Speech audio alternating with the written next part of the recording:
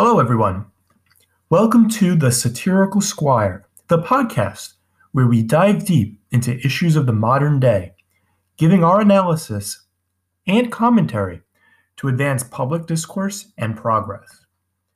My name is Leif Lyson, and I'll be your host for today's episode.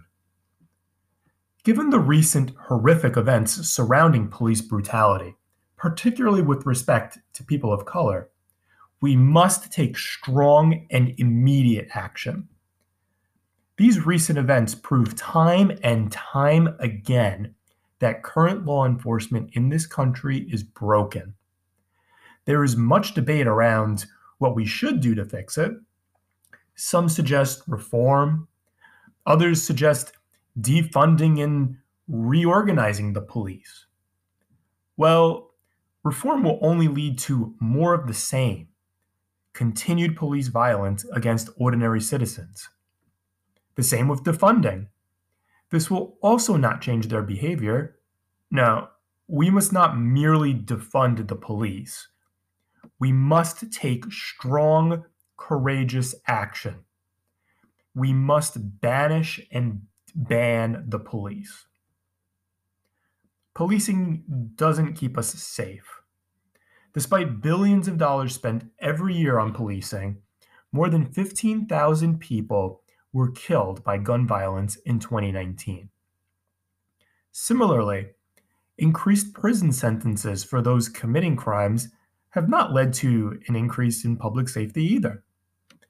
In 2013, for instance, the incarceration rate of the United States was among the highest in the world at 716 per every 100,000 people.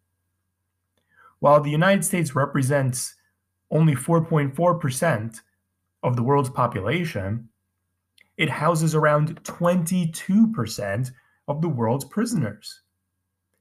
If policing and imprisonment actually worked in preventing crime and violence, America would be among the most peaceful countries on earth.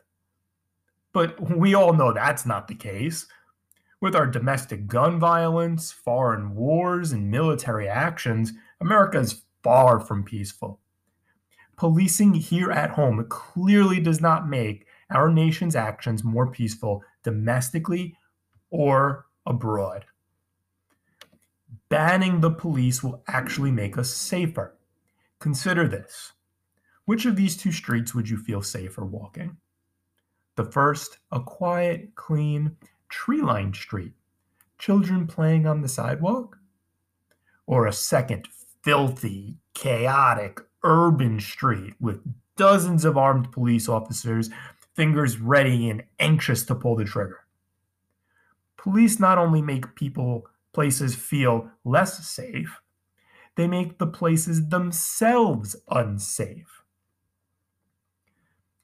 Some suggest we simply need to reform the police, that certain changes can transform police departments from beacons of brutality to your next popular game show.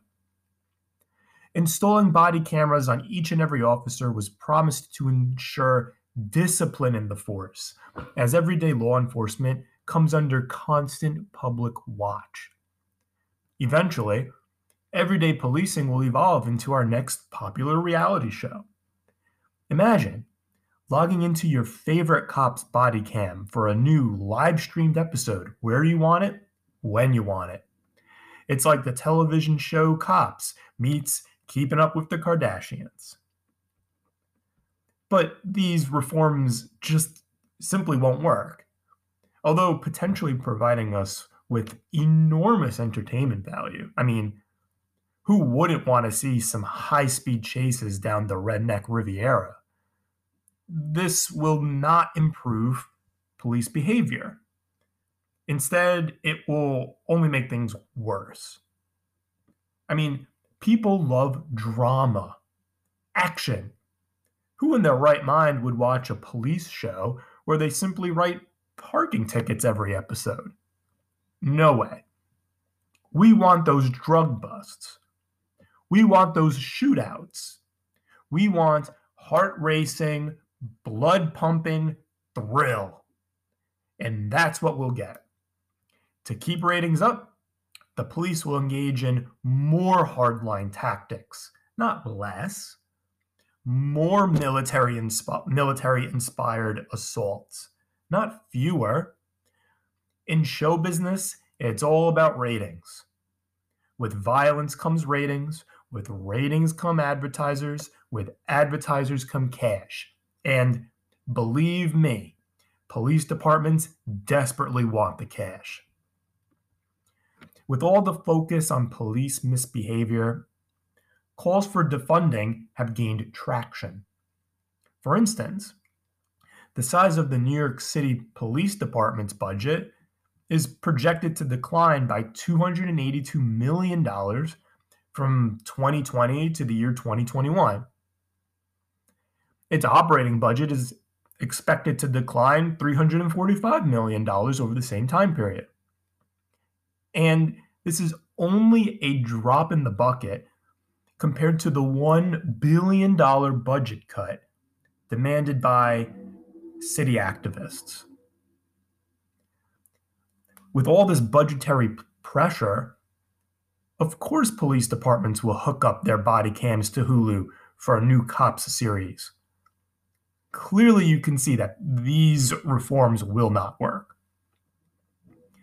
Police departments are starting to feel desperate. It is out of this desperation that they no longer serve us as guardians and protectors of our communities. They are a business and, increasingly, are becoming political entities, wrapped in the sweaty hot towel of local and national politics.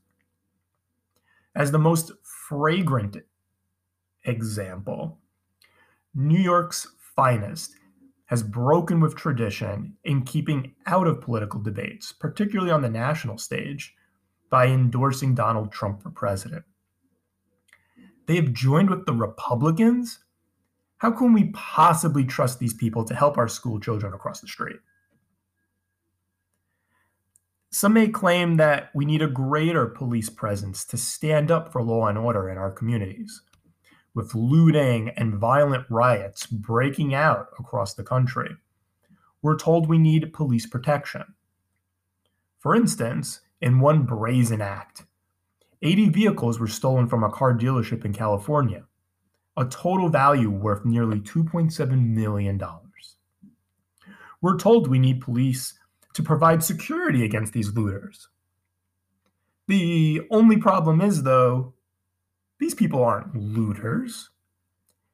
They're wealth distributors. Freedom-loving, equality-seeking wealth distributors. You get a car. You get a car. We all get a car. Why not lock up Oprah too when you get a chance? That's the problem with a capitalist society. People truly in need don't have the money to purchase necessary goods and services. If you need medicine, you should get the medicine. If you need a home, you should have a home. If you need an Audi, you should get an Audi. I need myself an Italian villa and a Rolls Royce. But these blue gun-wielding badge flaunters, they all stand in the way of equality. They stand in the way of financial equality, standing in the way of our amazing wealth distributors who recklessly smash windows and stuff their pockets with high-end jewelry. They stand in the way of racial equality, maintaining a sense of white supremacy in our increasingly diverse society. A Stanford University study of nearly 100 million traffic stops from around the country found that, on average, Black drivers are 20% more likely to get pulled over than white drivers. We need to stand up for equality. Pull over more white people, for goodness sake. Policing diverts billions of dollars away from vital programs that are needed to strengthen our communities. Tax dollars should be invested in alternatives to policing.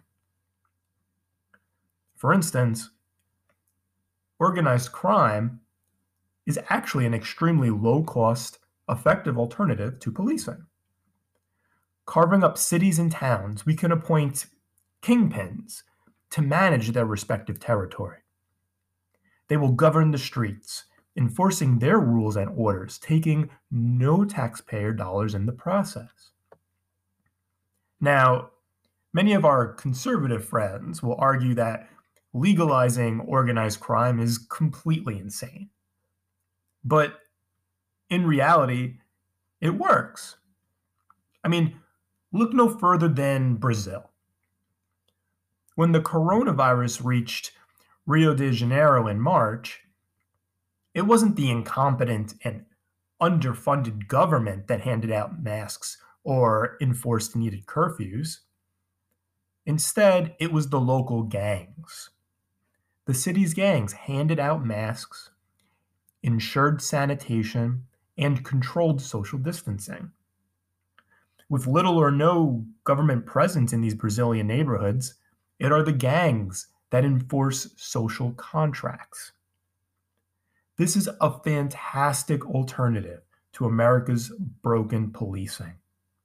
These Brazilian gangsters and de facto authorities cost the Brazilian government absolutely nothing, simply to just rule the streets. We can follow a similar approach here in the United States. With law enforcement handed over to crime bosses, budgets for other vital social programs can be expanded, improving the quality of life for everyone. Imagine more public money spent on free education, free healthcare, and free cannabis for all. With no police around to bust our groove, we can all get as high as a kite. Toss out the fuzz. Kick back, light up, and chill. Thank you.